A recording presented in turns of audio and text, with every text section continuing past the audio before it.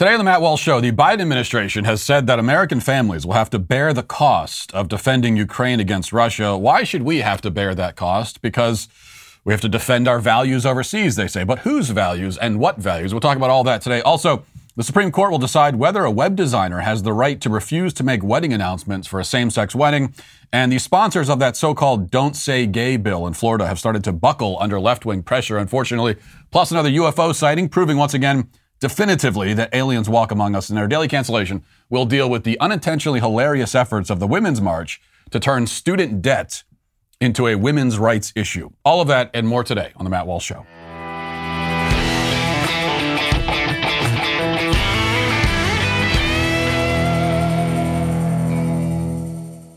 The pro-life movement must maintain its momentum now more than ever. And what better way to help than by supporting the charities and causes that you care about? Even if the Supreme Court were to strike down Roe v. Wade, abortion will still exist in America. It's still going to be legal in many states across the country. Charity Mobile is the pro-life phone company, and it's still so important that you support the pro-life cause and pro-life companies. They partner with you to automatically support the pro-life, pro-family charity of your choice with 5% of your monthly plan price and have sent millions of dollars to charity so far. There's plenty of other perks as well, like new activations and eligible accounts. Get a free cell phone with free activation and free shipping when you mention offer code Walsh. Charity Mobile makes it easy to switch. You can keep your existing phone, and you may even be able to keep your existing phone number rather, and you might be able to keep your existing phone as well. But if you need a new phone, no problem. Charity Mobile has a variety of options from the latest 5G phones to the low-cost smartphones and basic phones as well. All of their monthly plans include unlimited domestic minutes and messages, which can be shared by up to 8 lines on a family plan. No contracts, no termination fees, and no risk with a 30-day guarantee. There's also great live customer service as well. So switch to Charity Mobile and support the causes you care about. Call them at 1-877-474-3662 or chat with them online at CharityMobile.com and mention offer code Walsh. Up until this point, I think it's safe to assume that you had never spent 1 second of your life thinking about Ukraine or worrying about who controls the different regions of it. It's not that you're callous or apathetic. It's just that you're a finite being, limited by both time and space, and so you're naturally most concerned with the things happening closest to you. Countries are fighting all over the globe in various ways. Factions are at war with one another all over the place. Land being taken, claimed, reclaimed. Are you supposed to have an opinion about all of those conflicts? Are you supposed to take a side? Maybe there are people fighting over something in Botswana right now, or Zambia, or wherever else. But you don't even bother to check, because if there is a fight happening in those places, it's not your fight. Now, this again is not cruel disregard for the suffering of others. It's rather a lack of mental, emotional, and physical resources. You can only be so many places at once. You can only care about so many things at once. It's also a matter of priorities. You are loyal first and foremost to your family and your community, your country. That is your realm of interest, your sphere of influence. That's what's been given to you to care for and help protect. But now, in an instant, out of nowhere, the powers that be in your country are telling you that you should care very much about Ukraine. It is indeed now your responsibility to care about the suffering of the Ukrainian people, you're told. How could you abandon them in their time of need? You are tied to them by spiritual bonds that you've just now been made aware of, and which require you to care about their circumstances, even as you're allowed to continue not thinking much at all about the circumstances of people in Botswana or Zambia or Bolivia or Uzbekistan or Nigeria or even Afghanistan now. That last country was supposed to matter deeply to you for the last 20 years, but now it's not supposed to matter at all.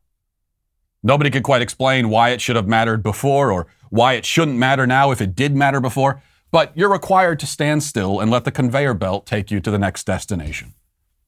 Don't ask any questions, because now it's all about Ukraine. You were allowed to spend every second of your life up until now not caring about that country, not ever thinking about it, ever. But today you must care deeply. You must be willing to sacrifice anything for its sake. And if you don't, if you commit the sin of feeling the same way about Ukraine as you felt yesterday and every day before that, then you're a despicable traitor. You're treasonous scum. You should be arrested and shot, or maybe just shot. Why bother with the arrest?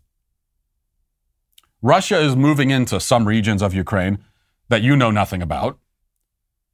You've never been there. You don't know what they look like. You don't know anything about them. But Putin claims that the people in those regions want him there. Ukraine says that's not true. Our government and the media also say that it isn't true. Now, you have no way of knowing for sure how true it is or isn't, but your patriotic duty, allegedly, is to simply believe whatever distilled version of a complex geopolitical issue you happen to hear on CNN. If you fail to believe it, or if you even ask for more information in regards to it, you are, again, a traitor. I mean, if you ask a simple question like when Putin says, well, they want us there, and you say, do they? I mean, do we know that they don't? Even that question makes you a traitor. You can't ask it. Who are you to ask questions like that? President Biden spoke to the nation yesterday and managed to be rambling and meandering, even though he only spoke for 10 minutes and didn't take any questions. Of the parts of his speech which were intelligible amid all of the drunken, dementia-riddled slurring and stuttering, this perhaps was the most important. Biden said that there will be costs that your family will have to bear for the sake of Ukraine. Listen. Defending freedom will have cost for us as well and here at home. We need to be honest about that. But as we do this, I'm going to take robust action to make sure the pain of our sanctions is targeted at the Russian economy, not ours. Now, you might point out that gas prices were already high. That's true, but it's a fact that the administration hopes you forget, and most people probably will forget it, as we're all like the guy in Memento with a memory that resets itself every 45 minutes. But from here forward, every bad thing happening in our country will be because of the Ukraine crisis, and thus because of Russia and Putin. CBS News got the memo and published this headline this morning. Here's the headline. The U.S. economy has been hit with increased gas prices, inflation, and supply chain issues due to the Ukraine crisis. Now, sure, we had increased gas prices, inflation, and supply chain issues last month, and the month before that, and before that, and before that, and before that, and before that. But it turns out that all of those problems were caused by the things that Putin is doing right now. He's more dangerous than we thought. Apparently, he has a time machine, too. But even if the administration plays this game, it's still true that our involvement in the Ukraine crisis, which is only really a crisis because we've chosen to treat it as one, will come with a cost. And it'll be a cost primarily paid by you and by me and our families, not Joe Biden. If this does escalate to a full-scale war, that'll be another cost paid exclusively by us and not by the ones who caused the war. This raises another important question. Why should we have to pay any cost at all? Why should my family be forced to suffer any consequences whatsoever or make any sacrifices whatsoever for Ukraine? Now, I ask this question sincerely, by the way. It's not rhetorical. I mean, unlike most pundits and everybody else on social media, I'm not pretending to be an expert on the Russia-Ukraine conflict just because it's the thing that's happening right now in the news cycle. My focus and interest and area of study is our culture, the things happening in our country, the state of our own society. So I admit to knowing very little about Ukraine, which puts me in the same boat as almost everybody else talking about the topic, even if most of the rest of them won't admit that they don't know anything about it. So I'm willing to believe that there might be, theoretically, some valid national security reason to involve ourselves in the Ukraine situation. That's the only reason why I would ever support our involvement. Our government, I contend, should be exclusively focused on serving and protecting our people. Nobody else's. That's their only job. It has no other job. But events overseas can, of course, hypothetically affect us in direct and significant ways, forcing us to inject ourselves into the middle of something like this. I mean, that's possible. And so I ask, not rhetorically, why should we care about this?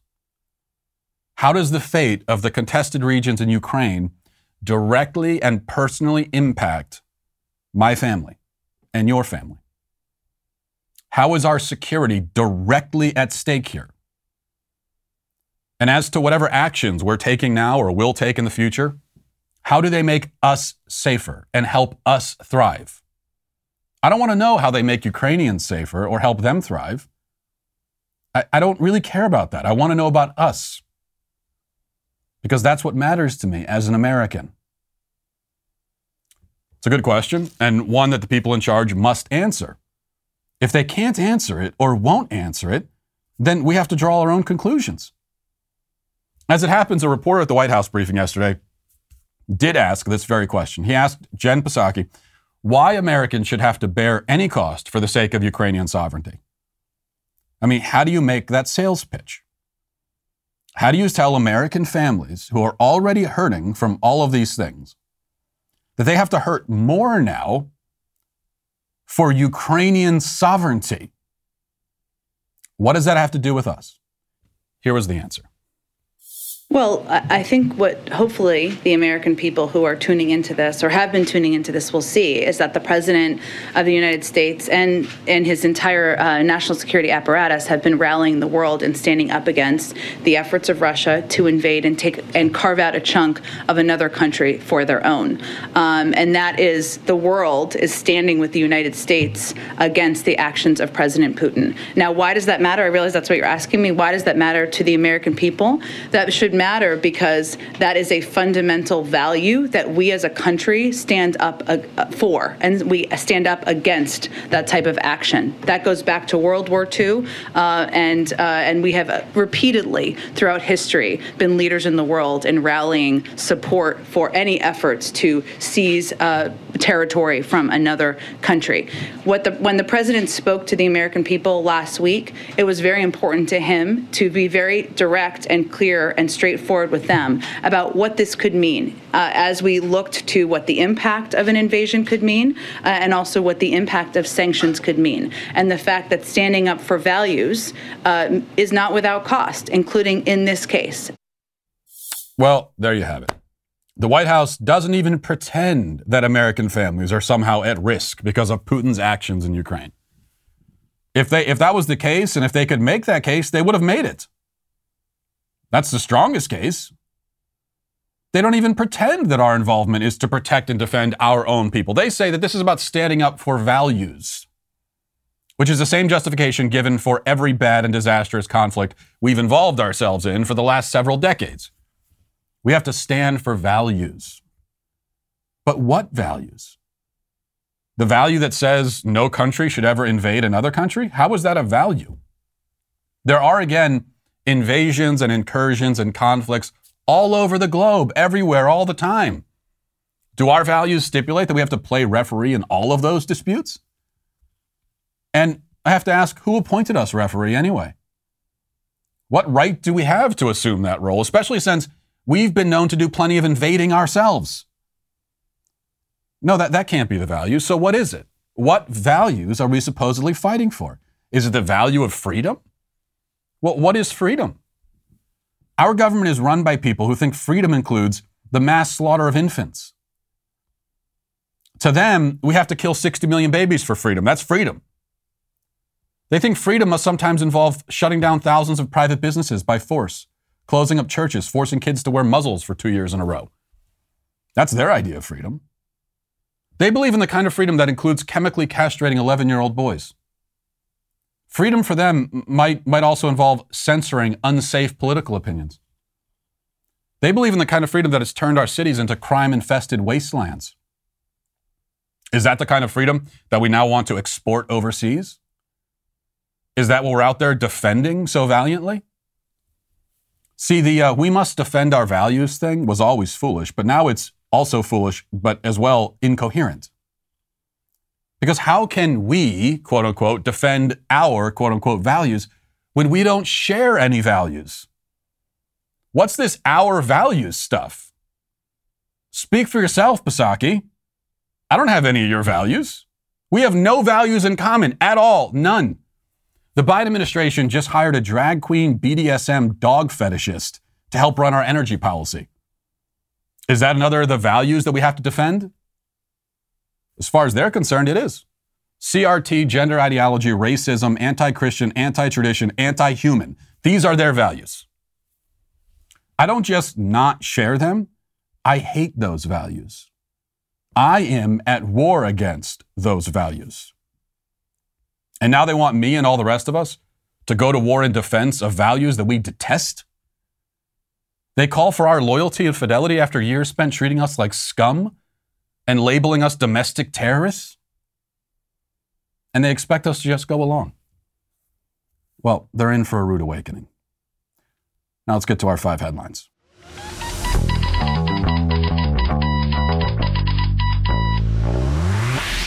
Well, with 4 kids at home, plus a dog who hates my guts, there's constantly dirt in the house. And that's why you always got to stay on top of it.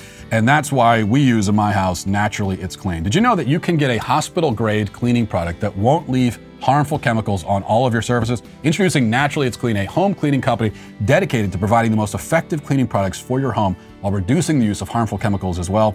Their secret, powerful plant-based enzymes, nature solution to cleaning. Naturally It's Clean has safer chemistry formulas to clean every area of your home, from the bathroom to your hardwood floors to your kitchen. All of their products are manufactured right here in the USA, and they offer 2-day free shipping direct to your door. And they're also, again, safe, which is great too when you have kids because they're constantly getting into everything. And that's why you need this product. Try them for yourself. Right now, my listeners can get their hands on the Naturally It's Clean Daily Wire Essential Kit, stocked with 4 great products for 15% off. Simply visit naturallyitsclean.com/Matt and use promo code Matt. Try out these incredible cleaning products in your home today for 15% off by visiting naturallyitsclean.com/Matt. Well, I am fighting my own battle today, also courageously, fighting for my life because I have another cold that I'm dealing with. It's not COVID, though I didn't take a test, so who really knows. But as always for me, my cold's all concentrated in the throat. These are the only symptoms I ever get, just a sore throat, which is great because I talk for a living. But my kids are to blame for this, as always, because they're constantly bringing disease into the house. They're just vectors of disease, or little petri dishes that you have in your house all the time. And that's one of the many reasons why I wasn't going to panic over COVID and never did, because I couldn't have panicked even if I wanted to. I don't know how any parent could. Because kids are so disease-infested and germy that you just have to learn to live with it and accept it. You get used to it. They're going to be bringing all kinds of exotic diseases into the house, and you know it's going to happen, and you live with it. There's no other way to function. So this latest thing I got from my 2-year-old, and I know the exact moment that I contracted it. I know when I got it, because it was the moment that she leaned in to tell me a secret. Like leaned in directly face to face, and then proceeded to cough right in my face, point blank range. I could feel the particles, the cold virus particles going up my nose and infecting me right in that moment. And the secret, by the way, wasn't even a good secret. And it never is with kids. Because she came over and said, "Daddy, secret." And so, okay, what's your secret? And then first thing, right in my face. And then I saw a cow in my room. She saw a cow in her room. That was the secret. Which, first of all, if there was a cow in your room, why are we keeping it a secret? And second, you're totally full of it. I guarantee there was no cow. Fact check on that. Misleading. More sources needed. Not worth getting sick over. All right, let's, before we move on from Ukraine, I wanted to check in, and I think this is worthy of being the top headline for us today in the 5 headlines. I want to check in with a voice of reason on the Ukraine subject. Someone who I think we were all kind of waiting, and I've already said it. I don't know a whole lot about the issue myself, and most people don't. And so we're waiting for voices of authority, people who know what they're talking about and are very well read and have studied this subject. We're waiting for them to kind of, guide us, give us a little bit of guidance. And finally, yesterday, we got that. Listen to this. The phone is not hacked. It's really me. I actually want to say a lot of things, but I'm just going to mind my business because sometimes I feel like I have such a big platform that if I don't say the right things, I might get killed. But I'm really not on NATO's side. I'm really not in Russian side. I'm actually in the citizen side because at the end of the day, the world is having a crisis right now. There's inflation not only in America, but everywhere in the world. It's really hard to get the economy back up. There is so much shipments and embarkments backed up. China's not really messing with us. So a lot of things are behind. A lot of goods are behind. And this shit just made it way more complicated. So I'm just really annoyed by this. And I really wish that all world leaders right now just really come with a logical conclusion. But whatever. I mean, she raises some good points. As she says, so much shipments and embarkments backed up. I'm not sure if those are even words, but and China's not really messing with us, she points out. I mean, you could say that they are kind of messing with us and that they unleashed a virus on the world that killed 5 million people. They kind of messed with us that way. But either way, that's her take. And that is what I'll say about it, at least, is that it is at least as coherent and meaningful as anything we've heard from the Biden administration about this issue. That actually made more, I'm not going to say it made a lot of sense, but it made more sense comparatively than the clip we played of Jen Psaki saying that we have to get involved for our values. So, whose side are you going to take? Cardi B or Jen Psaki? Those are the only two sides available, I'm afraid. Okay, this is from the Wall Street Journal. It says the Supreme Court said Tuesday it would consider whether a Colorado website designer had a First Amendment right to refuse to produce same-sex wedding announcements, which is the latest clash between LGBT and religious rights. Since its landmark 2015 decision extending marriage rights to same-sex couples, the High Court has moved cautiously in carving out constitutional exemptions for organizations and business owners opposed to those rights. Last June, the justice decided that a Catholic foster service agency receiving city funding was entitled to turn away same-sex couples, despite local laws prohibiting such discrimination. The decision was based, however, on the court's own reading of Philadelphia's Fair Practices Ordinances and its contract with Catholic Social Services rather than broad constitutional principles.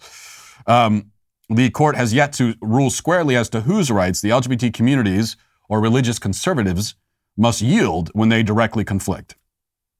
The Colorado case, granted Tuesday to be argued in the court's next term and likely decided by June 2023, suggests the justices may be ready to address that issue. So there's also the Masterpiece Cake Shop case, which was also out of Colorado.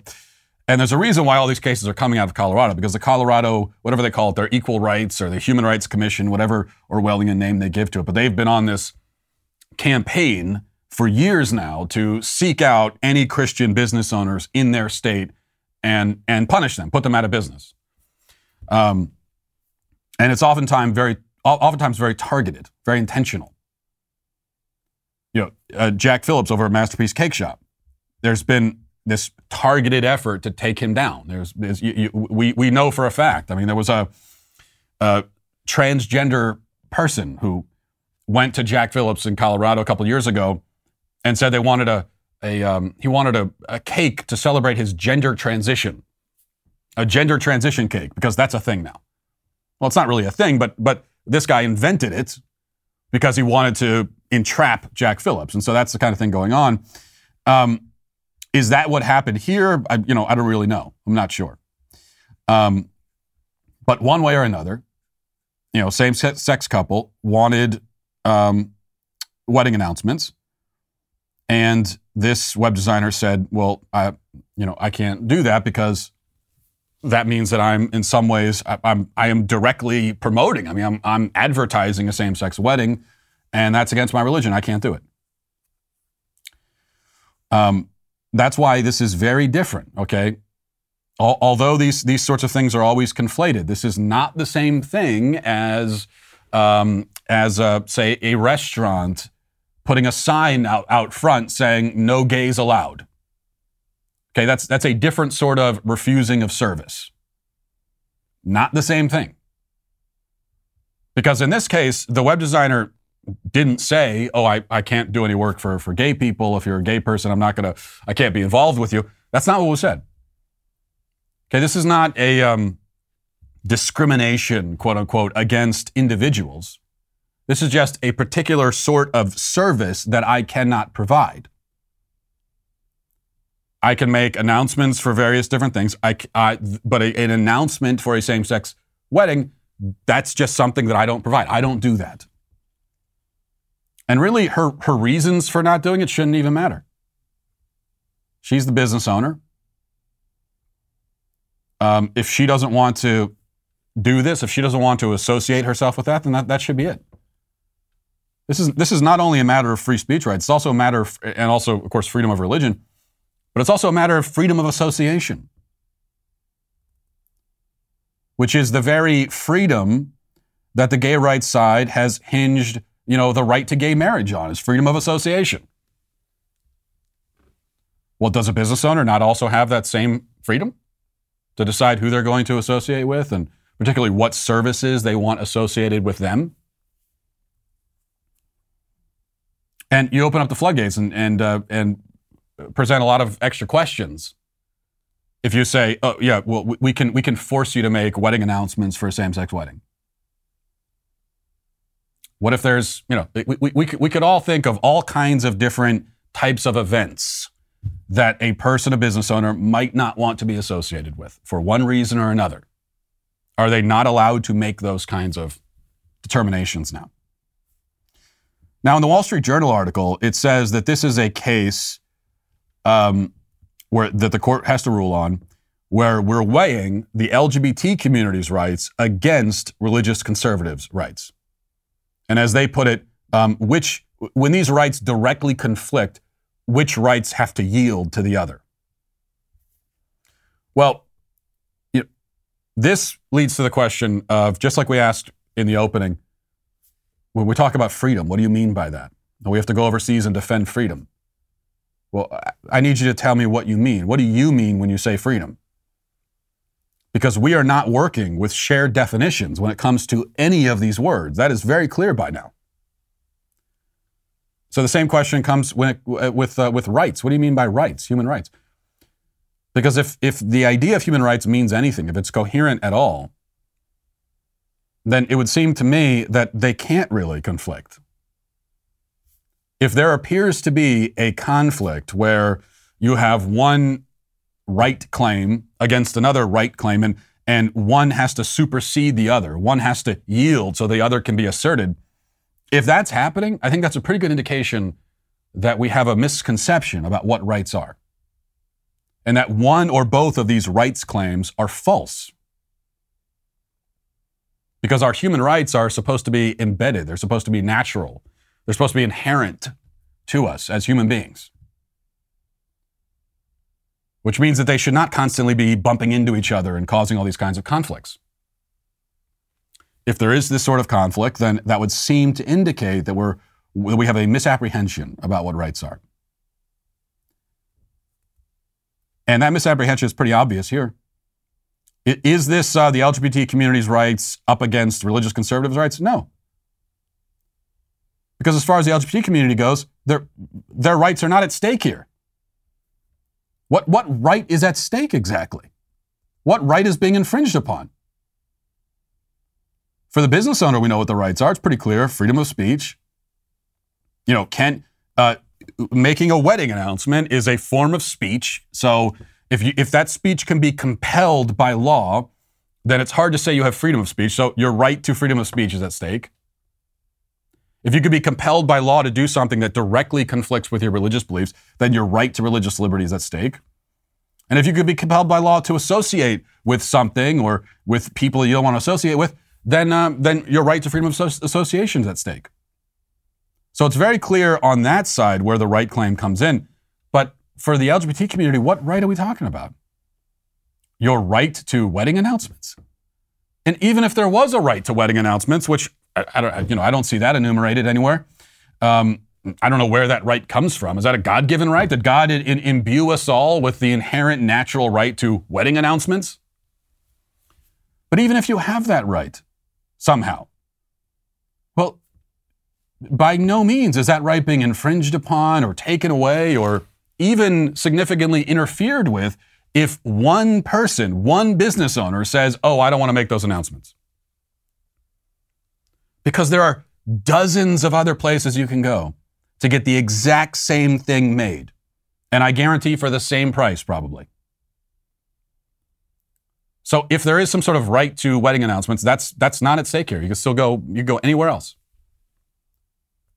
And I think that's what a normal and decent person would do.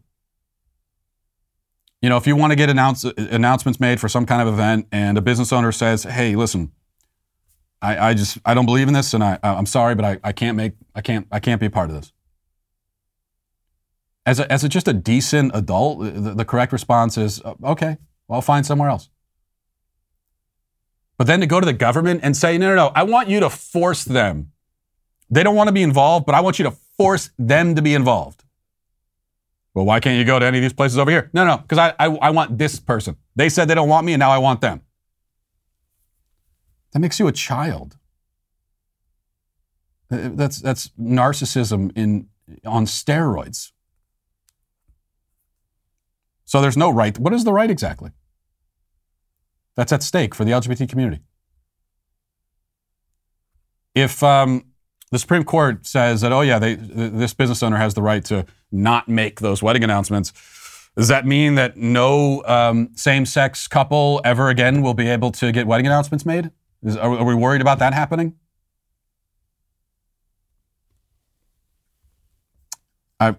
If that is your concern, then I can just tell you that that is certainly not going to happen. And this is also one of the inherent contradictions on the gay rights side, because on one hand, we are constantly told by LGBT activists that the kind of anti-gay marriage side, the belief in quote unquote traditional marriage, which I don't really like that qualification of traditional, because what you call traditional marriage, I just say that is marriage by definition. But regardless, they would say that the belief in quote unquote traditional marriage, that is you're like a dinosaur if you still stand by that. You're far outnumbered. You're way on the fringes. You're a wacky fringe, right wing, whatever. That's what they say. But then at the same time, they say that if the Supreme Court doesn't force Christian business owners to do business with same-sex couples for same-sex weddings, then next thing you know, no same-sex couple will ever be able to do business anywhere ever again. Because although this is a fringe, wacky dinosaur view, apparently all the business owners in America are just waiting for the opportunity. They're waiting for the Supreme Court to give them the go-ahead so they can put the no gays allowed sign up on the window. Well, which is it? Choose a lane, is what I would say. All right. This is an update from the Washington Examiner. I think a rather unfortunate update. It says a Florida lawmaker withdrew a proposed amendment Tuesday that would require schools to notify parents of their children's sexual orientation as part of a larger and highly controversial bill that would bar schools from discussing sexual orientation with students. Well, gender identity and sexual orientation with elementary school students is an important detail to add in there. Joe Harding, a representative in the Florida State House, filed the amendment last week seeking to add it to the so-called Don't Say Gay bill that has garnered significant national attention. The amendment would have required school officials to inform a student's parents within 6 weeks if their child tells the school they have a non-straight sexual orientation. But now it has been withdrawn. 2 lawsuits have been filed in recent months after 2 separate public schools orchestrated gender transitions for students who expressed gender dysphoria without notifying the students' parents. And that, by the way, is one of the reasons why this amendment was added, and it's a reason why the amendment should stay in there. My only problem with the amendment, the only thing that makes it outrageous and offensive to me, is that the schools were given 6 weeks to tell the parents. Now, I don't want, not 6 weeks, how about like 6 minutes? There should be no time elapsing between when the school finds out some intimate detail about my children and they tell me. That should be immediate. Like not 6 days, certainly not 6 weeks. You tell me right away. Because it's my right to know, because it's my child. It's not your child, it's mine. And that's why the amendment should stay in there. So it's quite disappointing that it was taken out. And this kind of sends the message that, actually, schools do have the right to keep secrets with kids. And not just any secrets, but secrets of a sexual nature. Schools are allowed to, just because the school knows this really important detail about your child doesn't mean they have to tell you. Because that's what we're talking about here. Again, the amendment never required that schools sit down and start interrogating the kids. Okay, we're not talking about waterboarding or something to find out what their sexual orientation is. No, the whole point of the bill is to say that you should not be having those conversations with elementary school students. It's none of your damn business. It's not appropriate. But if you do happen to find out some important information about a child, their parents ought to know. There shouldn't be any information about a child, about like a 9-year-old, that all of his friends in school know, and that even the adults in the school know, but the parents don't. Really, there should be any information like that. Nothing. There should be no details like that. Especially when it comes to anything of a sexual nature. But that amendment was taken out, unfortunately. All right, this is from the New York Post. We got to cover this because, I like these stories.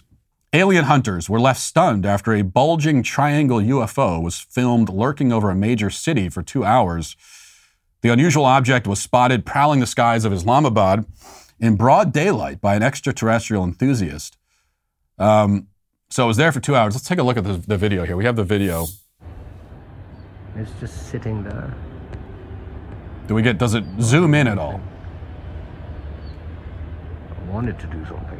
Let's see. Can we get a zoom in? Whiz by or some. Okay. Well, it looks like a smudge on the camera. Like, it's moving around a little bit. It's quite amazing, isn't it?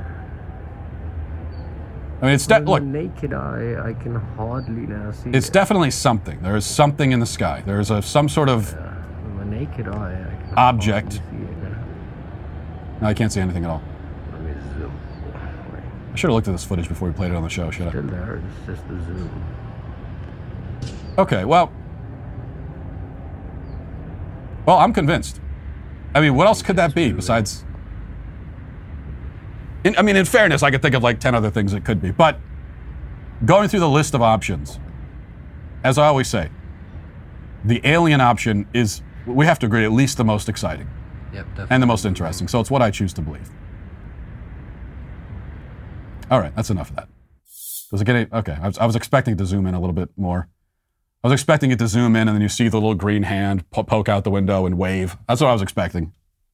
Have yet to see footage that compelling, but still pretty. I mean, look, let's just summarize this. There's an object in the sky, no doubt about that. Nobody knows it's unidentified. Therefore, aliens. I rest my case. All right, one other thing. So a couple days ago, a basketball game between Michigan and Wisconsin got a little bit heated. Michigan was losing the game by a large margin, but towards the end, Michigan's coach, Juwan Howard, felt that the other team was kind of like running up the score and being unsportsmanlike. I think they called it, they were winning, they were going to win the game, there's only a few seconds left. And then Wisconsin, they called a timeout, and so they're running up the score. And so he was upset about that. And his way of communicating his feelings was to slap one of the other coaches in the face. I mean, it wasn't quite that direct. There was an altercation. There was an exchange of words, and then Howard slapped the guy. So we have the footage. Let's play some of this footage here. So you see the one coach, they're yelling at each other because he's saying, look, you're being mean to me. I don't like, you're being super mean. And then the other guy jumps in too. He says, no, you're the mean one. You're the mean one. And then, slap right in the face. Yeah. And these are the coaches, by the way, acting that way. So look, after that, Howard, the coach who slapped the other coach, was suspended just 5 games and given, I think, a $40,000 fine, which is relatively minor, for these guys, a pretty light penalty. And so I was initially torn on this because on the one hand, you're a grown man, you're a coach, you're supposed to be a role model, and you're taking care. You have your team is kids, basically. College kids, and so you're supposed to be setting a good example. And here you are getting into a slap fight after the game. On the other hand, I actually think we tend to get a little bit too bent out of shape about guys getting rough with each other, especially in the context of sports. This is how dudes settle differences sometimes. We tend to express our anger in a more physical way. And I don't think that should be such a big deal. Little tussle. No reason for it to be a breaking news scandal. Ultimately, though, I think you have to penalize him because, when you balance everything out, he did get into a physical fight with another coach in the middle of the game. But, so that's kind of my take on the whole situation. But then the left-wing media got to work. And here was the headline from Deadspin. When it comes to Juwan Howard and Greg Gard, who's the other coach, why is the black coach the only one suspended when the white coach started it? Now, to be clear, the black coach smacked the guy and only was suspended for 5 games. It's about as light as the penalty could really be. 5 games? You could easily make, if you want to take it here, which is not where I would take it. It's not my decision to take it in the racial direction. But if you're going to take it there, you could easily make the case that his race helped him, if anything. Because just imagine for a second if the races were reversed. I mean, imagine if the footage is a white coach slapping a black coach across the face. I mean, Brian Flores would file a lawsuit over that. And he doesn't even play, he's not even in basketball. He's in the NFL. There'd be lawsuits over that probably. And we'd hear all about the, systemic racism and everything. Imagine the dead spin. I mean, they're able to make this kind of headline when it's the black coach slapping the white coach. Now think about what the dead spin headline is if it's the white coach slapping the black coach. But you almost have to admire it. I mean, that's the thing about the left, is that they always stay on message, no matter what. Black coach slaps a white coach. In reality, race has nothing to do with it whatsoever. These are just two guys who are taking the game way too seriously, and they started fighting. But on the left, they always stay on message, stay on the narrative. You have to admire it. Maybe not admire it, but respect it a little bit, I guess. Let's get now to our comment section. Who makes a Twitter mob fly off the handle with rage? Who's to blame? It's a sweet baby gang. All right, dailywire.com/sweetbabycomments if you want to leave a video comment. We've got a couple of those. Let's start with clip 9. Hey, what's up? It's your boy Gibberish here. Just witnessed a cart fly across the parking lot. I'm at Target right now, but I'm not going to go get it because I'm in Cleveland, and you get robbed like every 10 minutes here if you step out of your car. So, yeah, that cart's on its own now. If it hits someone, not a problem of mine. I just put one away the other day. I have a video of that. But, yeah, that cart's staying where it is. So, not in Cleveland. Not getting them there. So, SPG for life, but I'm sure I'm banned. So, thank you. Well, you are banned, of course, and this is your guilty conscience. I mean, why else would you feel the need to let me know about this? You're trying to justify something that you know isn't right. All that is needed for evil to flourish is for good men to do nothing. Remember that, Gibberish. Remember that. All right, let's play the next one. Hey there, Matt Walsh with the Daily Wire here. Good to see you. Sweet baby gang for life. I'll see you Monday. Tune in. Okay, so that guy's supposed to look like me, I guess? Is that the idea? He's got a beard and glasses. Like every single person who has a beard and glasses now, I'm always told, oh, he looks just like you. There's probably millions of people with beards and glasses. It's not that distinctive of a trait. I could see the resemblance. You know what he looks like? He is, try to put my finger on it. He's like a combination of me and Roy from The Office. If me and Roy from The Office, Pam's boyfriend, if me and Roy from The Office had a baby, it would be that guy. So this is the origin story, maybe, of the Sweet Baby from the Sweet Baby Gang logo. It's quite a horrifying origin story. Not a movie you want to see, I guarantee you that. Let's see. Scott Allison says, if I had a daughter at a science camp and a biological male identifying as they, them, shared a room, they would soon identify as patient 457 in an ICU ward. Well, that's the appropriate response. And as always with these kinds of stories, you have to ask the question of, where are the dads? Even in the news clip that we played yesterday from this story, parents speaking out about the fact that they sent their 10-year-old daughters off to a science camp, and then they come home and find out that adult male counselors were bunking with them, having slumber parties with these little girls. And yeah, we were told parents are speaking out about it, except that all the parents in the news clip were all the moms. Where are the dads exactly? Very good question. Danielle says, sexuality should not be discussed or taught at any age in school. Now, tolerance, acceptance, and non-bullying, no matter your sexual preference or gender identity, has been and is in force and should be, but that's completely different than actively teaching it. Let kids be kids. They should learn that there is much more to personality/lifestyle than your gender/sexuality. I'm only going to disagree with you, Danielle, because I don't think that tolerance and acceptance should be taught or enforced either. Because then the questions are like, what are we tolerating exactly? Why are we tolerating that? And acceptance is a whole other level. And who decides what we're supposed to accept and why? These are all moral claims and moral judgments. And you as a public school teacher, that's not your job. To moralize and to kind of impose your own moral view of the world onto kids. Now, it's not your job. It's not why anybody sends their kids to public school. Parents send their kids to public school thinking that they're going to naively thinking they're going to get just a basic academic education. So it's not your job. It is also inevitable that the lessons being taught to kids will be wrapped up in a moral worldview. But that doesn't make it okay. All right, let's see what else we got. Joshua says, I think you're wrong on Ukraine. We should be willing for full-scale war. We learned in the last 2 world wars, if you ignore dictators, they'll keep conquering until someone stops them. Either we stop Russia now or we'll have World War III later.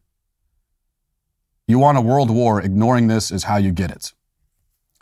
Okay, see, Joshua, I appreciate at least that you're trying to make some kind of national security-based argument for why we should get involved. So you're on the right track. You're trying to make the right kind of argument. I just don't find the argument compelling because it's actually not an argument, it's just an assertion. What you're saying is, we let Putin take over Ukraine, next thing you know, World War III. Well, you got to connect those dots for me. Okay, because it's like step 1, Putin takes over Ukraine, and then down here, like step 10 is World War III, but I need to know steps 2 through 9. You got to fill in that. How does that work? I mean, are you suggesting that Putin takes over Ukraine and then keeps going, and next thing you know, he's trying to invade the United States and take us over too? Is that your concern? Well, I don't know, but you have to explain that to me. Because I have heard this from plenty of, at least on, as far as the Biden administration, they're still talking about we have to defend our values and so on and so forth. But when it comes to the peanut gallery online, most of them, you're hearing a lot about, well, it'll be World War III, he's going to take over the world and all this kind of stuff. But you've got to flesh that out a little bit more because I don't find it terribly convincing. Diana says, I don't agree that parents have the right to know their child's sexual orientation. That's creepy. And if the students who are outed do end up being abused or kicked out, that would be horrible. So it's creepy for a parent to know their child? You find that to be, I hope you're not a parent yourself, Diana, with that kind of attitude. That's creepy? You want to understand and know your child. That's creepy. Now, if you're using some sort of mind-reading device to do it, then maybe I'll agree that might be creepy. But no, in this case, it's just, what the mind-reading device is? It's you should be told information about your child that other people already know. So what we're talking about here is a child has, quote unquote, come out at school, and their friends know it and the teachers know it. Everybody knows it. But should the parents be the one group that does not know this information about the kid? I would say the creepy thing is when everyone has this information about a child's, sexuality, and the parents do not. They're the only ones that are cut out of it. Here's a general rule of thumb. There's never a good, non-creepy reason for an adult to want to keep these kinds of secrets with a child away from the parents. Let's see. John says, you aren't giving the Animal Bill of Rights comments a fair shake here. Animals that are in captivity by humans aren't able to freely live however suits them best. Non-pets on the streets are owed nothing because they aren't being forced into captivity.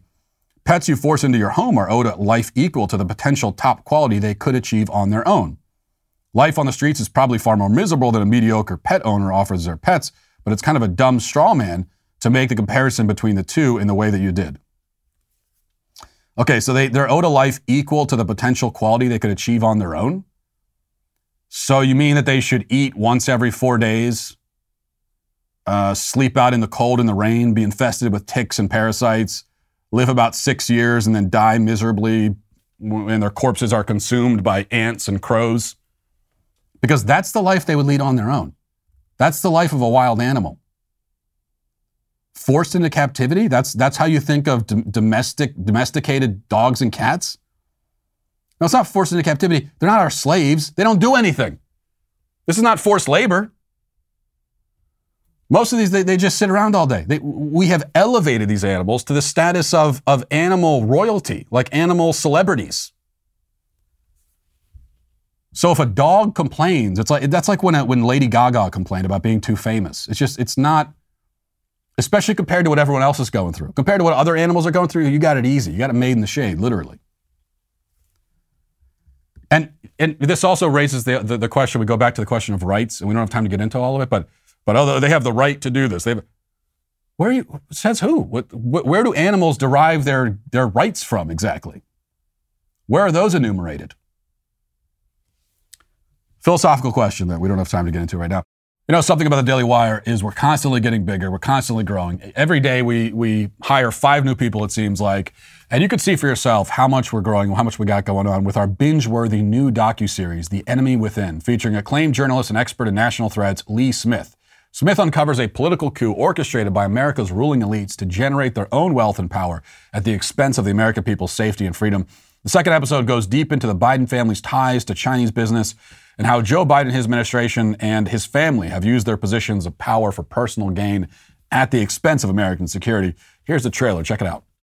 What if everything we think we know about our leaders, our society, and our relations with the rest of the world is wrong?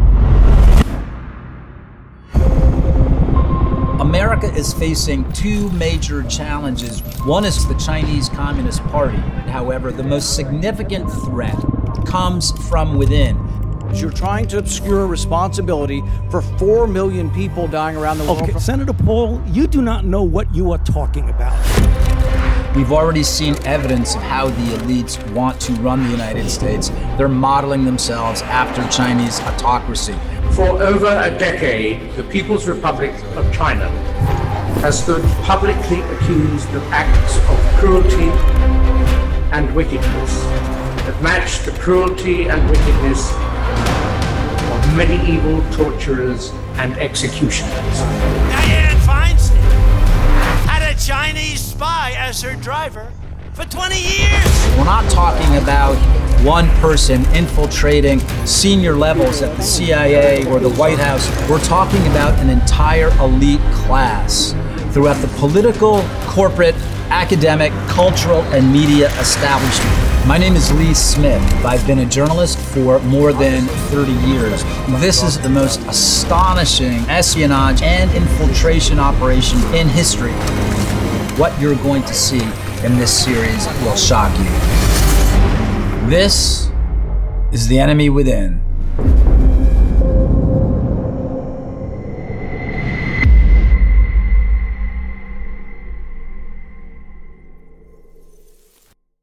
Well, all episodes of The Enemy Within are streaming now exclusively at the Daily Wire, so if you're not a member, now's the time to change that. Head to dailywire.com/subscribe to join us today. You know, there's no better place for a grand meeting of the minds than sitting down over a cup of coffee and letting conversation flow, and nobody knows that better than Ben Shapiro. In his new show, The Search, he'll be taking you to his favorite local spots to let you in on a secret where the conversation goes when the camera isn't rolling. The second episode of The Search will feature his very good friend, highly lauded historian, Niall Ferguson. It's an excellent conversation, and I highly recommend that you check it out. The episode releases tomorrow, Thursday the 24th. It will be exclusive to Daily Wire members, so if you're not currently a member, head to dailywire.com/subscribe to join today. Well, as my status within the LGBTQ plus community continues to grow, so does the cultural importance of my best-selling LGBTQ plus children's book, Johnny the Walrus. This is why I was invited on to Dr. Phil as an expert in the field to discuss these most important issues with other experts who were apparently not such experts because they couldn't even tell me what a woman was. But if you haven't seen it yet, I highly recommend you check it out. And even more importantly, if you have not picked up a copy of my best-selling children's book, you should do so immediately. It's sold out in 48 hours when it was released, but don't worry, more copies are on the way, and they're going to ship very soon. So reserve Johnny the Walrus now on Amazon. Now let's get to our daily cancellation.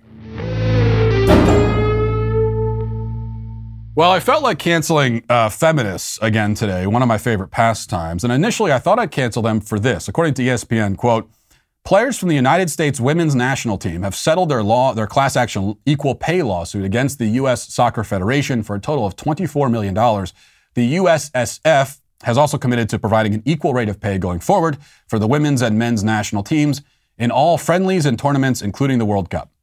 The issue of World Cup bonuses had long been a point of contention for the players. Quote from Megan Rapinoe, she says, "There's no real justice in this other than this never happening again. With the settlement of the working conditions and this settlement, which is contingent upon a CBA that will have equal pay going forward, there's no other way to look at it than just a monumental win for women's sports and women's soccer in particular." Okay, so female soccer players will now get equal pay. Something that if they didn't have it before, it was probably because nobody cares about women's soccer. It's a simple economic explanation. It's the same thing that explains why WNBA players make $3 an hour while NBA players make $3 million an hour. I might be slightly exaggerating the pay scales there, but the point is that the NBA has lots of fans, whether it should or not, while nobody has ever actually seen a WNBA game. Like, nobody has. There's actually a lively philosophical debate about whether or not the WNBA even technically exists, given how little interest there is in it. Women's soccer, for its part, has two strikes against it. One, soccer. Two, women's. Although I suppose I should be grateful that female athletes have finally achieved equal pay right in time for the men to take over. And that really is the greatest absurdity here, because these liberal female athletes are celebrating this great victory for women's sports, even as women's sports has effectively ceased to exist. And that's, I think, worthy of its own cancellation, if not for this. At the 11th hour, the Women's March has swooped in to claim the canceled title for itself, playing the gender card on a different topic, but just as absurdly. The Women's March official account on Twitter tweeted this, quote, "Women hold $929 billion in student debt, 2/3 of the nation's entire $1.7 trillion student debt load. This is a gender justice issue. POTUS, cancel student debt and put an end to this crisis." Okay, where to begin? First of all, $929 billion is not 2/3 of $1.7 trillion. It's a little more than half, about 55%, give or take, which is considerably less than 2/3. If women are having trouble getting into college, I think we just discovered why. Except, in fact, they aren't having trouble getting into college. Women get into college more often than men. They account for almost 60% of university enrollment. If they also have the lion's share of debt, that would explain why. More women in college equals more women with college debt. Pretty logical. But 60% enrollment against 55% of debt actually means that each individual woman on average is carrying less of the debt burden than each individual man. Men are the ones paying more than their fair share, if that's how you want to look at it. Although it's not how you ought to look at it, because the only share that each should pay is the share they agreed to pay when they willingly took out their loans. Does that make it a fair share? Probably not. I mean, not fair in any kind of objectively ethical sense. The fact is that most people agree to pay way too much for an education that's worth way too little. If you spent 6 figures on a degree in queer art history or whatever, thinking that it would somehow pay itself back in 5 years given the overwhelming market demand for queer art historians, I can't say that you paid a fair price. The fair price would have been $0, which is quite a bit less than what you're on the hook for. But it's still your debt. It isn't anybody else's. It's yours. So all this talk about relief and forgiveness, it obscures the point. The government cannot snap its mighty fingers and make the debt go away. That's not going to happen. No plan has been presented that would or could accomplish such a thing. Somebody has to pay your debts. The debt you agreed to, while purchasing the product you wanted and will keep, has to be paid. The only question is this: who should pay it? You or someone else? I don't see how you could offer any sound argument for the latter, even if you can convince me that the debt is unfair and predatory and you were taken advantage of. I might agree with all of that, but it still seems clear that the fairest of the unfair remedies is for the person who took out the loan to pay it. Because if it's unfair that you have to pay your loans, it's certainly many times more unfair that I should have to pay your loans or anybody else. Besides, whatever possible argument could be made for loan forgiveness would clearly apply just as much to any other form of debt: mortgage, car, credit card, etc. If you're struggling with student debt and you're handed a get-out-of-jail-free card, and I didn't go to college, but I'm struggling to pay my mortgage, should I not be offered the same deal? If your debt is a public emergency, why isn't my debt also a public emergency? Now, it's true that I can file for bankruptcy, but bankruptcy isn't free and it ain't fun. And I'm probably going to lose a lot of my stuff in the process. You don't have to declare bankruptcy under any student loan forgiveness plan I've seen. Why should I have to take that step? What makes you special? What happened to equality under the law? In fact, I really can't take any loan forgiveness plan seriously that doesn't require, at a minimum, the college grad who wants forgiveness must declare bankruptcy and also forfeit their college degree. Nobody can take away what they learned, especially because most of them didn't learn anything. But the degree can be rescinded, and that should be a necessary part of so-called forgiveness. You didn't pay for it, you got to give it back. Call it a refund instead of forgiveness. Now, I still wouldn't support even that plan, but it's at least a serious plan and makes some attempt at being fair. But this is all academic, pun intended. The feminists over at the Women's March aren't making a case for student loan forgiveness. They're making a case for gender justice, whatever that is. Only because they didn't pay attention in any of their math classes, they don't realize that the gender disparity on this issue, as with most other issues, cuts in their favor. So they're wrong about women being specially victimized by student loans, and they're wrong about the student loan issue in general. They're wrong in every way, from every angle. Other than that, ladies, great point. Also, you're canceled. And we'll leave it there for today. Thanks for watching. Thanks for listening. Have a great day. Godspeed.